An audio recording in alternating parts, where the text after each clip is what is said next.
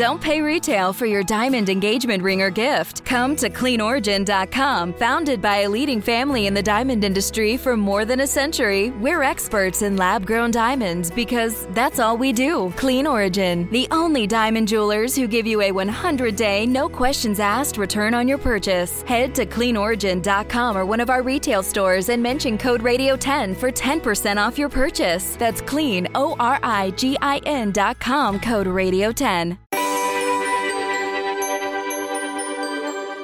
After an incredible career that has spanned more than 50 years, the director of the National Weather Service, Dr. Louis Uccellini, has announced he will be retiring on January 1st, 2022.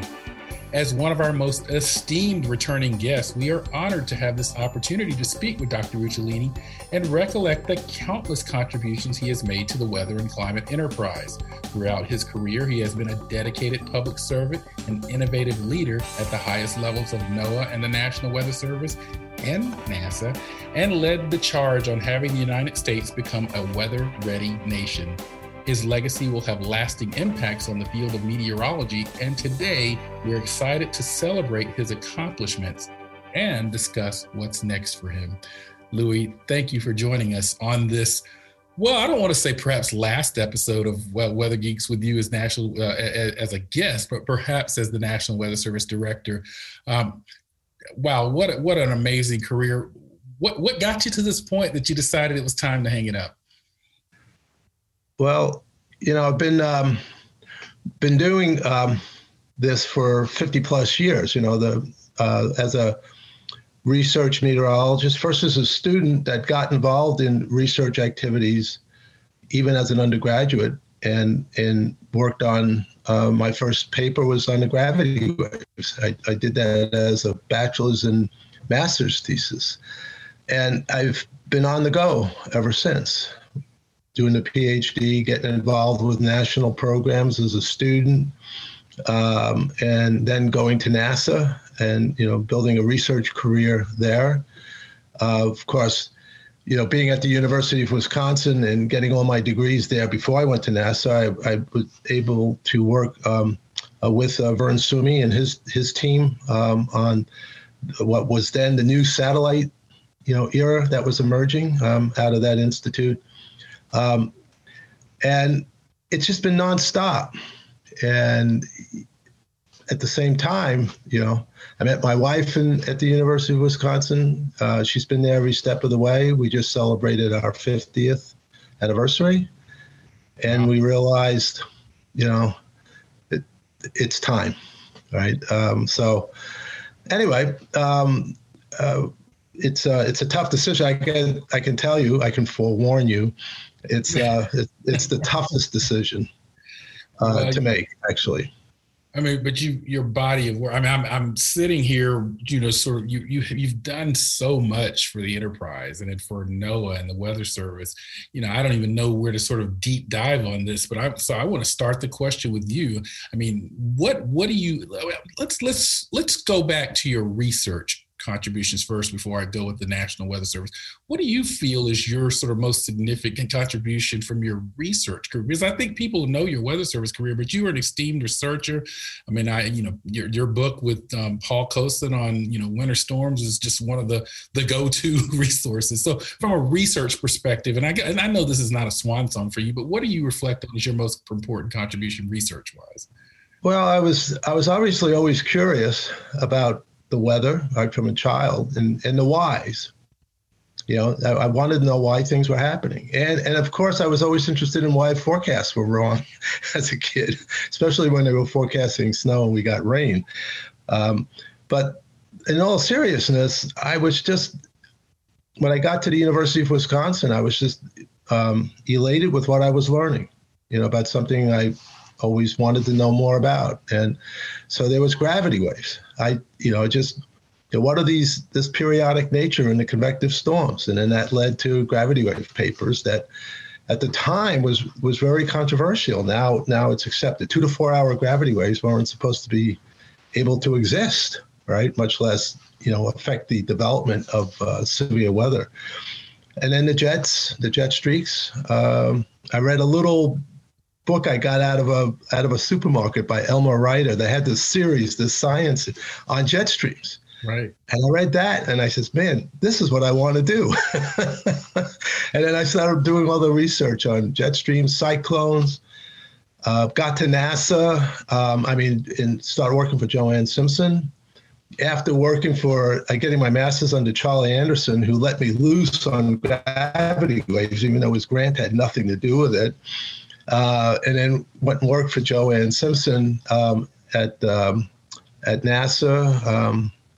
I just felt like from going from Don Johnson as my PhD advisor to Joanne, it was like a dream from a research perspective, just being allowed to work on things we saw as important and do it as a team. That was the other thing about, going to NASA was their team approach. You saw it every day in missions, in engineering, and in the science. And having that team and having a cadre of people that, just you're recruiting to come in are just, the best and the brightest coming out of the university at the time. Joanne just attracted everybody, and it was just this terrific experience. And it was just everything we touched seemed to work. The President's Day Storm, became the Vaz demonstration scientist, the VISR atmospheric sounder, the first geostationary sounder. Actually, up to this point, it's the only geostationary sounder from the United States, at least.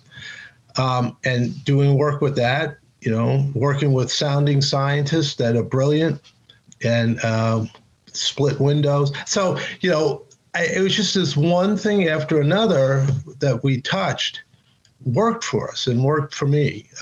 It certainly, I used everything I was learning during that period to bring over to the Weather Service when I made that switch, because I also wanted to improve the forecast. And when did you switch over? What year did you start at the Weather Service? 1989. 89.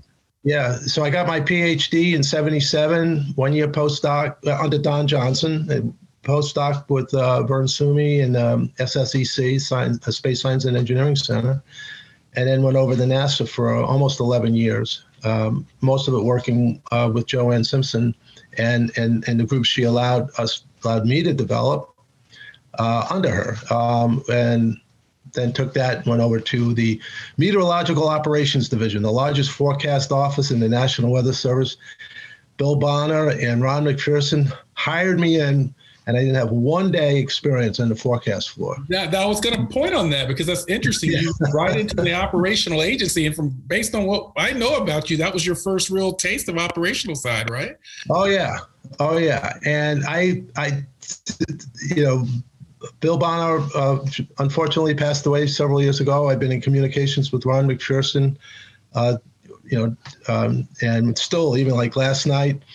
And I still ask them, what were they thinking when they hired me? I mean, I really wanted to do it, and I'd spent time on the floor as a visiting scientist, but they took a chance with me. And I certainly made a point of emphasizing to the folks on the floor when I became their division chief that I was there for them. Boy, that floor needed it, because it was all analog techniques. It was all, copying paper. There was no Unix. They were just starting to play around with some workstations. It was the old days. Okay. And look where they are now. This is what's the Weather Prediction Center now. Okay. Yeah. Just an amazing story. And I think it's lessons learned for some of you that I know listen to Weather Geeks, in that one thing that Louis said is how his research career, he progressed into different areas, and also how he stepped out of a comfort zone, perhaps, of research at NASA into sort of more of an operational environment. So I want to transition now to your National Weather Service career, and thinking really more about your time as the director of the National Weather Service. I mean, again, so much there. The Weather Ready Nation obviously is a big part of your legacy. Would you consider it your biggest National Weather Service director legacy, or are there others? Well, we skipped over 14 years as the NCEP director. Well, let's talk about it then. I want to make this the tour de force of your career. So let's fill in that gap, because I think it is relevant to your experience becoming the National Weather Service director. So and I think that's where I probably first became aware of you, actually, as that your time at NCEP. So tell us about those years. Yeah, I'm laughing about it because I was actually. When I was in MOD, leading MOD, Ron McPherson, who had that job before me and then hired me into there, became the NMC director. He had this strategic vision for NCEP, but we had to put it together. So we put together a team, and I was the head of that team. So the whole team that put together NCEP as we know it now, but without Space Weather, because Space Weather came on board in 2005 when I was the NCEP director. But putting that all together, he put together that team that I was put in charge of. Really did I think a phenomenal job. Again, this whole idea of team, right? I mean, that's something I learned at NASA. You got to have the team to make things work. Well, didn't know that I would someday be the head of NCEP. When I came back in 1999, Jack Kelly was the one who actually selected me to be the head of NCEP, replacing Ron. There was a lot of work to do. And one of the things was we were frozen computer-wise for 10 years in the 90s, where we, even as the what was now the Environmental Modeling Center, was really moving things forward from resolution, the global models, the regional models that were being developed, couldn't get them on the computer. So finally, in 99, as I was coming on board, we were just getting the first IBM system, parallel processing. We were the first operational center in the world to go to parallel processing. So it was a risk, but there was a reward. And we were leasing computers, not owning them, so we'd have more flexibility in building up the space. So all that started happening in 98, 99 timeframe. And with that new computer, something very important happened, was we decided, based on scientific experiments, right? SAMEX experiment in the Midwest, the THORPEX experiment globally, which I was involved with through the WMO, ensemble modeling. And multi-model ensembles is the best way to go. So we introduced the SHREF, and we introduced the GEFS, the Global Ensemble Forecast System, and then the North American Ensemble Forecast, because we were in partnership with Canada through THORPEX, working in real time. So the realization of multi-model ensembles really hit, and we made that strategic decision to go that way and build our modeling capabilities that way. Then we did this climate forecast system, an operational climate forecast system for seasonal prediction, working with the research community, have a 6-member multi-model ensemble in it. So I contend we were the first operational center to have a seamless suite of multi-model ensembles from the short range to the seasonal range. And that's what we run today. Now we've got to optimize it. We've got to streamline it through the unified forecast system and the like. But that was a major effort. And then the building. I don't know if did you ever get to go to the World Weather Building? I actually did, Louis. I feel like I actually maybe talked to Ron there before you took over. I came in as a grad student. Okay. Well, that was not a building that you wanted to build the National Centers for Environmental Prediction. And so one of the first things wasn't that impressive from a visual standpoint. Right. And, it was just a mess, actually. Yeah. And people tried to get out of it. They tried to get a project where we could move nearer. So when I came on board, made that top priority was to get out of that building. It took 13 years, but we got out. We got into a beautiful building that matches the mission of what we do, with the collaborative service centers, the EMC, NESDIS, OAR, all in the same building, working together. Great conference center. International meetings have been held there before COVID. So it became an environment that people wanted to come to work in. And it fostered the collaboration within the building, okay, not You walk in an elevator 10 feet, you go into a building 10 feet in an elevator and you disappear in your office the whole day. It's a wide open atrium and all. People interact better. And it's really terrific. And I'm really looking forward to the post-COVID era when everybody can get back in there. I was there yesterday. It still strikes me as really just a beautiful environment to get the work done. So from that perspective, that, the seamless suite, the collaborative nature of the centers, and the building itself was what I thought would be the career highlights until I got the Weather Service job. Okay, it's time to commit. 2024 is the year for prioritizing yourself. Begin your new smile journey with Byte, and you could start seeing results in just 2 to 3 weeks. Just order your at-home impression kit today for only $14.95 at Byte.com. Byte Clear aligners are doctor-directed and delivered to your door. Treatment costs thousands less than braces. Plus, they offer financing options, accept eligible insurance, and you can pay with your HSA FSA. Get 80% off your impression kit when you use code WONDERY at Byte.com. That's BYTE.com. Start your confidence journey today with Byte. And we are back on a special edition of the Weather Geeks podcast. I'm Dr. Marshall Shepard from the University of Georgia. And I'm talking with my friend and colleague, Dr. Louis Uccellini, who has announced this week his retirement from the National Weather Service, as most recently serving as the director. But as you just heard, he has a long career and legacy within NOAA. And I hope you didn't miss some of the things he said there, because, again, some of the foundations of our weather prediction enterprise as we know it today, ensemble model, multi-model ensembles, climate forecast system, these things, you heard the origins of those during his time as the director of NCEP, the National Centers for Environmental Prediction. Again, for those that are familiar with NOAA, you know about centers. If you're not, there are a suite of centers within NOAA. People know about the Hurricane Center, National Hurricane Center, and so forth, Storm Prediction Center. Got the national centers, and so that's kind of the sort of the way they're arranged. Okay, now I want to fast forward to the National Weather Service directorship. When you walked in the door there, what was your biggest challenge?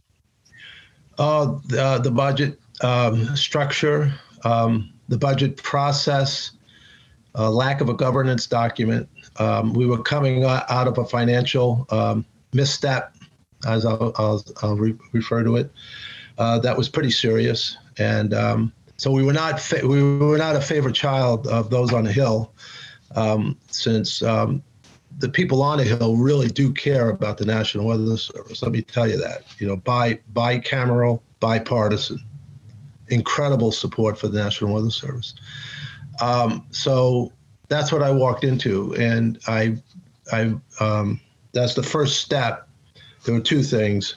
One, we had to get a budget process. We had to get a structure, a process, and a governance document that people, the senior executives, the management team, could make work to support those forecasters in the field, that the folks in the Weather Service who are also responsible for IT development, model development, et cetera, to get that focus and get it supported, that we would improve not only our forecast, but our outreach to the emergency management community. And that's where the Weather Ready Nation aspect comes in. But that was my first task. And we got it done basically in 2 years. And it's amazing when you think about it, because I had to get approval through OMB to the Hill to restructure the budget, because that's the way we get our money. That's the way we're going to execute the budget that we're appropriated through Congress. So they have to approve everything, rightfully so. So we made the case, we showed it, we had to run it in parallel with our old budget structure and show them the advantages of the new system. We had to develop a governance document and to say, this is the way it works. This is the way we plan. This is the way we develop the execution aspect of it, the schedules, et cetera, et cetera. This is the way we track it on a quarterly basis. And then and that's a 3-year cycle that we work. We got that done. And I was told through the National Academy of Public Administration that actually recommended that we do this after we laid out our concerns of what we needed to do. They never seen it get done and get it done in 2 years. So that was really important. And I can tell you that from a budget planning, a budget appropriation, budget execution perspective, we've run on 8 cylinders and we haven't had a problem since. Okay.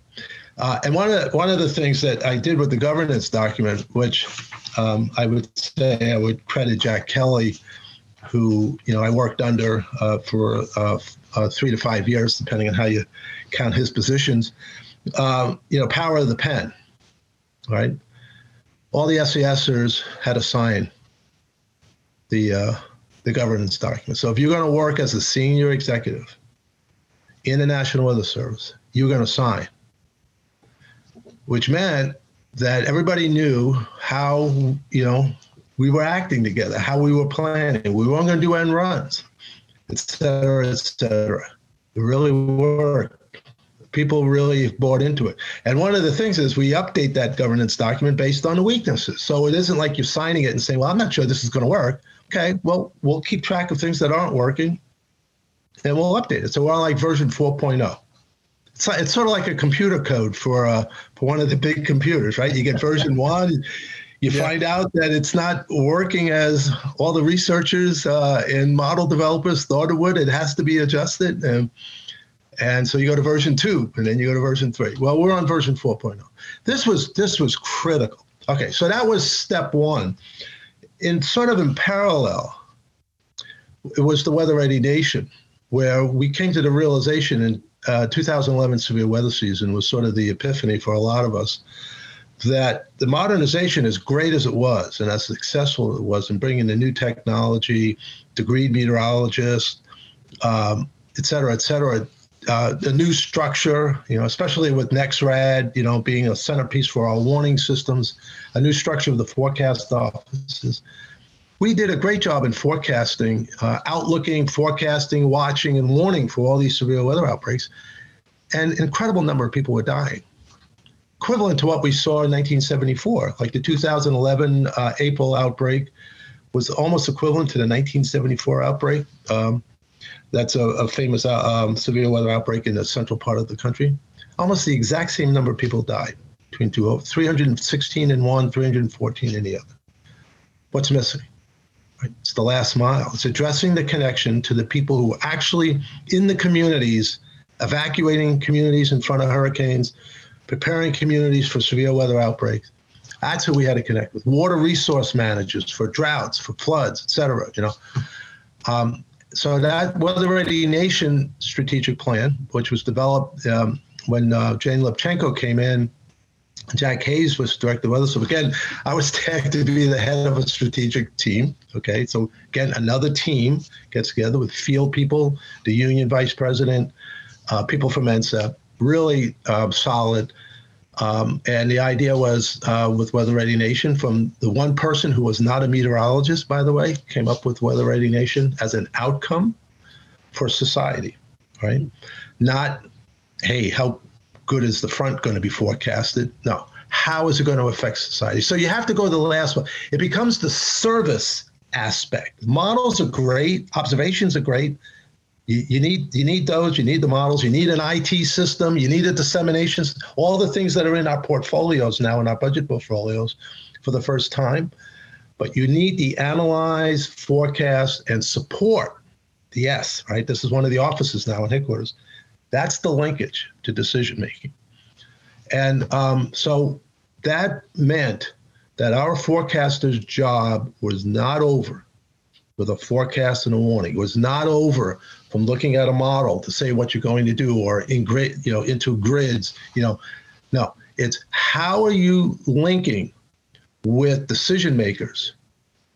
How are you assessing the risk? Social science, right? Human behavior, human factors. So it becomes a physical and social science to take us out of our comfort zone, as you mentioned before, to connect with decision makers. That was the big change. And I have to say, our people in the Weather Service, people in the enterprise, because we were told we can't do this alone, again, by the National Academy of Public Administration. Great strategic plan. Can't do it alone. You need the enterprise. You need everybody involved. So that's where the Weather Aid Nation ambassadors came from, right? The point is, it took us all out of our comfort zone as physical scientists, with the social science component, working with decision makers, and it's working. Still got work to do, right? But it's really working, and this is the pathway now for the future, is going beyond the forecast and warning, connecting with the decision makers in the atmospheric type things like tornadoes, et cetera, and in the water, flooding. Still a big challenge, as we see. So that's it. That was it. Those are the two things, and everything that came along with it, because we didn't lose sight of the science and the technology that we would need to move the forecast and warnings forward. But the job doesn't end there. Yeah, and I think that we saw that recently with Ida. I thought the National Weather Service forecasts were amazing, the remnants and in the initial stages, but getting through that last mile. I mean, there was clearly information that you all put out that we were going to deal with significant flooding in the Northeast, but there were still challenges because of not so much the forecast, but that last mile. The thing is, that's an added factor there. The magnitude of the rainfall is something that we've never seen before. We had that record with Henri with 1.94 inches in 1 hour in Central Park. It got smashed by Ida. 2 weeks later, an hourly rainfall rate of 3.15 inches. Yeah. It doesn't happen in the extratropical areas of New York City. It never happened before. Yeah. So there's obviously an infrastructure. There's a build issue here. The infrastructure can't deal with this magnitude of rainfall we're seeing today. Same thing southwest of Nashville. All right. We're predicting the heavy rain. We're outlooking the total is about right, but the magnitude of the rainfall in a shorter period of time, we're dealing with something we haven't seen before. Yes, exactly. Okay? Yeah. So how do you communicate that? It's got to be a learned experience. And when it happens for the first time, that's what you start learning from. Well, that doesn't save the 40-something lives that were lost tragically in New York City, right? So we've got to learn from this. But this is also an infrastructure issue. And whether the built infrastructure in the urban environment, in valleys where people live, right, whether that can handle this kind of rainfall. And I think the answer is no.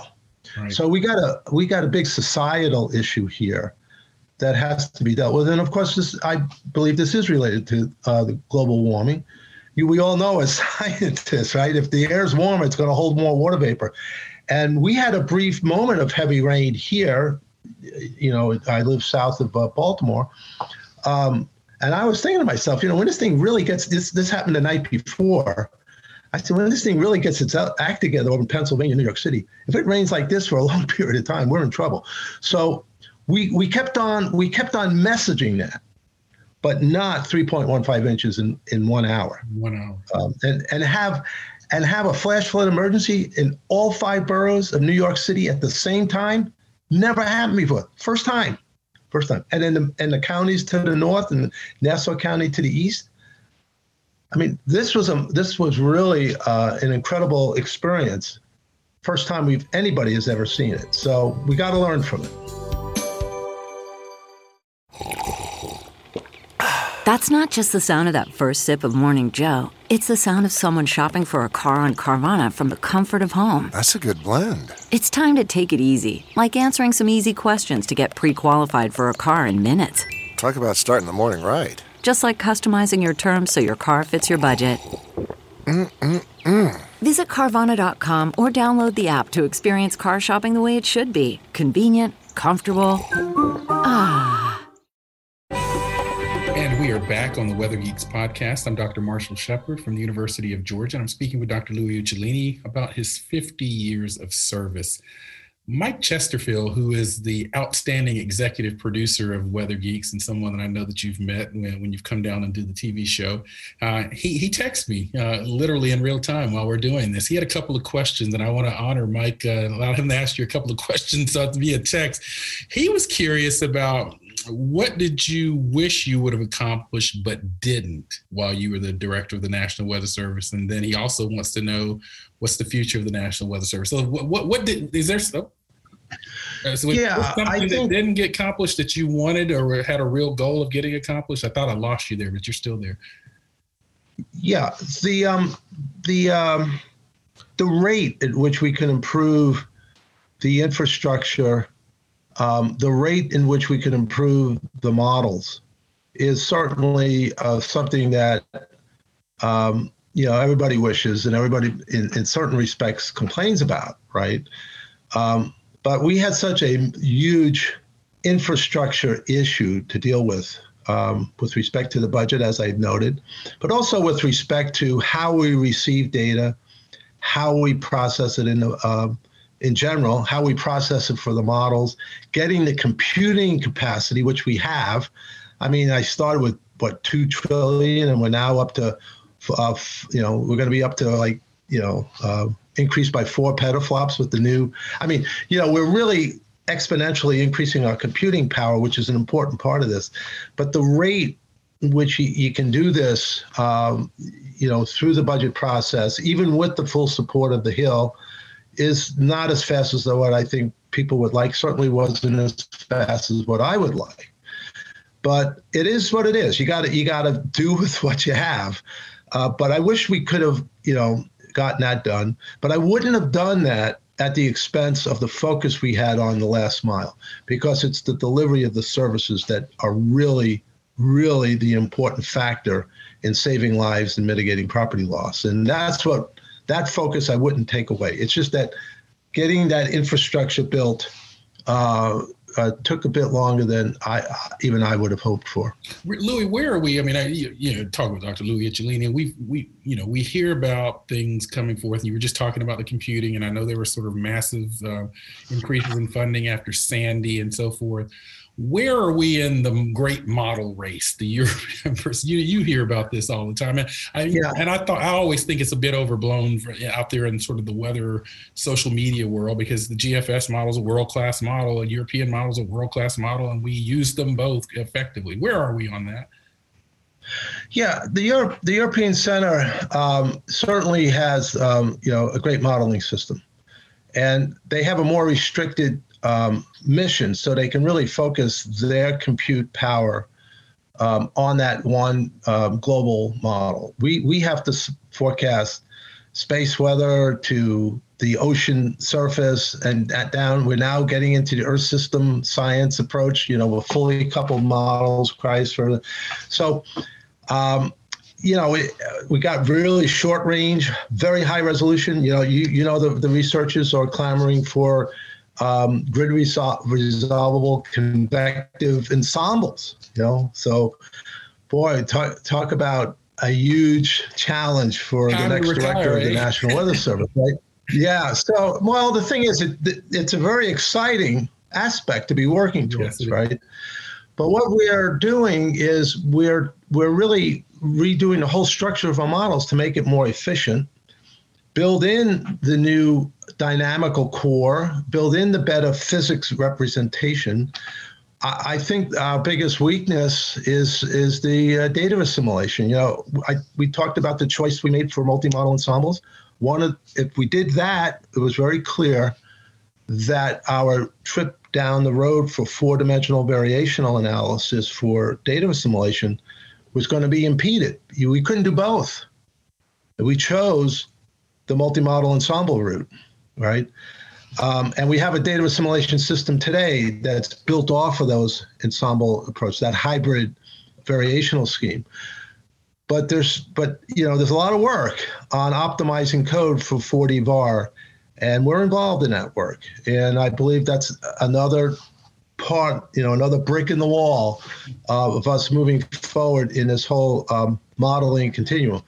But, something you said was we all use the whole group of models. We have partnerships with the European Center, with the UK Met, with Canada. We exchange what we're doing, right?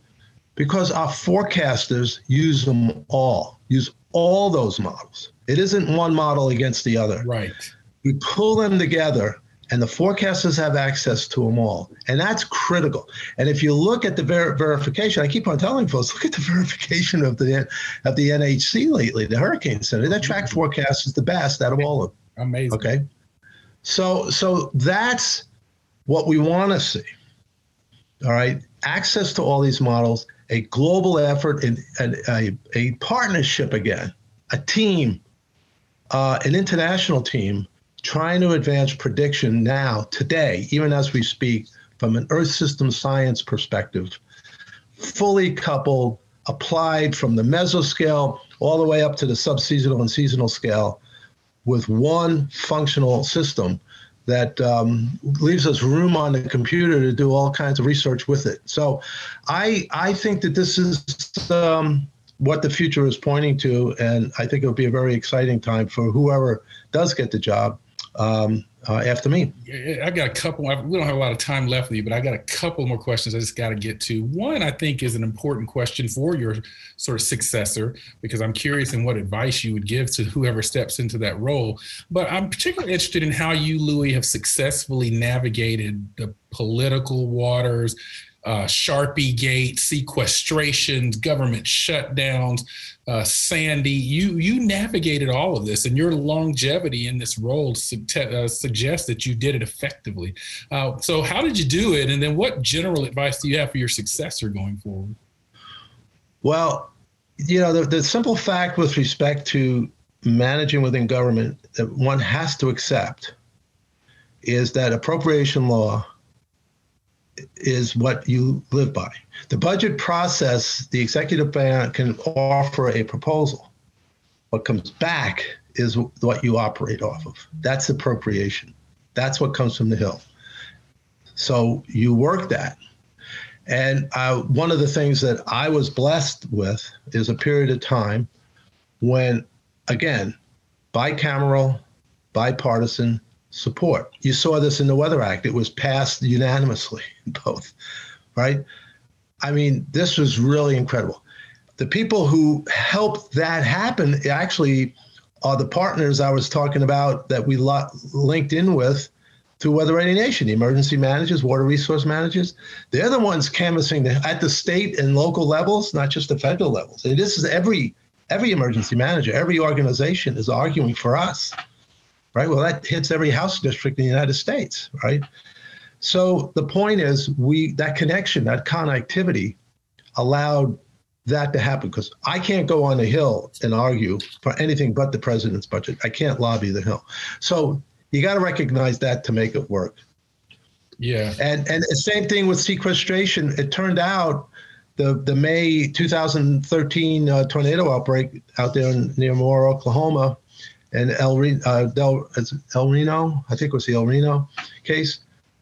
The Hill said at that point, Weather Service and NOAA are not going to be sequestered. But we didn't get out of the budget constraints until 2014. But the fact that we never had to do sequestration based on our performances during these tornado outbreaks and the seriousness of the impact it would have had on our weather offices, we made that clear. And it wasn't just during the hurricane season, it was the fire season. How the heck do you plan for preparing, for that? So we never did get sequestered, but we had some rough budget periods there just from how long we had to wait before it finally opened up. Yeah, and the Weather Service is one of the greatest values in the federal government system if you look at their budget to value ratio. A couple final questions. One, I saw in the AP article that you said you were prepared to be fired after Sharpie Gate, but you stood by your Weather Service. Yeah. The point is that I had to do what I did from a leadership perspective, and was very sort of careful about exactly what I said, but not with respect to having the backs of the Birmingham Forecast Office. And I knew that as soon as I got a courtesy call 10 minutes before that message was released, and I knew at that point what I had to do that following Monday, because I was giving a keynote address at the NWA, was back to Birmingham office, no matter what the consequence. And I do work in the executive branch, so I work it's not a political position, but I still work in the executive branch. But I had to back that forecast office. They did the right thing. Everybody during Dorian did the right thing in terms of the decisions that were made, but especially the Birmingham office. Yeah, I think that your leadership, I've always been a huge backer of the Weather Service, and I think your leadership, I think people within the Weather Service definitely resonated with your leadership. And again, Louis, you're a people person. Louis is also a former president of the American Meteorological Society. What do you see the Weather Service looking like in 10, 20 years? I mean, how will it look different than it looks today? Well, one of the interesting things is, if you look at what we do in our mission statement, from producing weather, water, climate observations, forecasts, and warnings, and then for the protection. And this is something that I wrote up in a paper, in the BAMS paper with John Tenhove, is that it's like an hourglass. The bottom part is the production part. That lends itself to more of a centralization, more of IT-based approach now. But when you get for the protection of life and property, and you got to do the IDSS at every government level, especially the local level in this country, where mostly all the decisions are made for public safety is at the local level, you got to spread out. So that lends itself to a decentralized. We got to do both. Okay. We got to have not only accurate messaging, we have to have consistent messaging. So what I see is an improvement and an advancement of IT that allows us to extract the relevant information we're already producing in observations and models, et cetera. Really extract that information in a much more effective way, because we're probably just using about 20 to 30% of the information content. And we need to extract much more. But we're going to need that local presence. It's essential for decision-making in the villages of Alaska, of the Southwest Pacific states, throughout CONUS, the continental United States, Puerto Rico, and Virgin Islands. I mean, you've got to have that local presence that understands what's happening on the ground as it's happening and understands the human factors of getting people to make decisions in those locations. So I see the footprint remaining the same, but the services being a lot more extensive in terms of the Earth system. It's not just going to be the weather. It's going to be harmful algae bloom, which NOS is already doing and releasing through forecast offices as the service outlet. I mean, things like that are going to be, the environmental prediction is going to be much more obvious, from space weather to the oceans. You're going to see this, and it's going to be through the National Weather Service. It's going to be sun to the sea as we've all envisioned it. 30 seconds or less, Louis. I mean, someone's getting a call soon, or maybe already, about succeeding you as the National Weather Service Director. What are some quick pieces of advice you'd give them? Well, I made up my mind that if I only give advice to the next director if I'm asked, and it'll be in private. Right. But I would say you've got the best workforce in the world. We know that. McKinsey has done 3 analyses on us over 6 years. We got the best workforce, committed to mission, committed to public service, committed to Weather Ready Nation. Work with them. They'll take you as far as you want to go. And that's unfortunately where we have to end it. I could talk to Louis for hours on end. He's a great colleague, someone that has served as a mentor for me, as a friend, as a colleague, as a confidant in our roles as AMS presidents and colleagues in the field. And I'm certain, I said this before he came on, I'm certain Louis holds the record for the most appearances on Weather Geeks as the podcast and the TV show. So I'm going to take host privileges here. This week's Geek of the Week is Dr. Louis Uccellini. Dr. Uccellini received his PhD degree at the University of Wisconsin, master's and bachelor's. So he is a triple badger, as I see it, I believe. Became the 16th director of the National Weather Service in 2013. He was the AMS president from 2012 to 2013, the director of INSET for 14 years, and has published more than 70 peer-reviewed articles and chapters and books on numerous subjects, including severe weather outbreaks, snowstorms, gravity waves, jet streaks, cyclones, and the use of satellite data and applications. And more recently, the basis for the Joint Center for Satellite Data Assimilation, WMO-based Grand Challenge for Seamless Prediction, and the restructuring of the National Weather Service to build a weather-ready nation. Dr. Uccellini has been a driving force behind transitioning this nation, and we thank you for your service, Louis. Thank you for joining us, and thank you for also giving us this opportunity on Weather Geeks to speak with you in this really pinnacle moment in your career. Always a pleasure, Marshall. Thank you. And I am Dr. Marshall Shepard. We'll see you next time on Weather Geeks.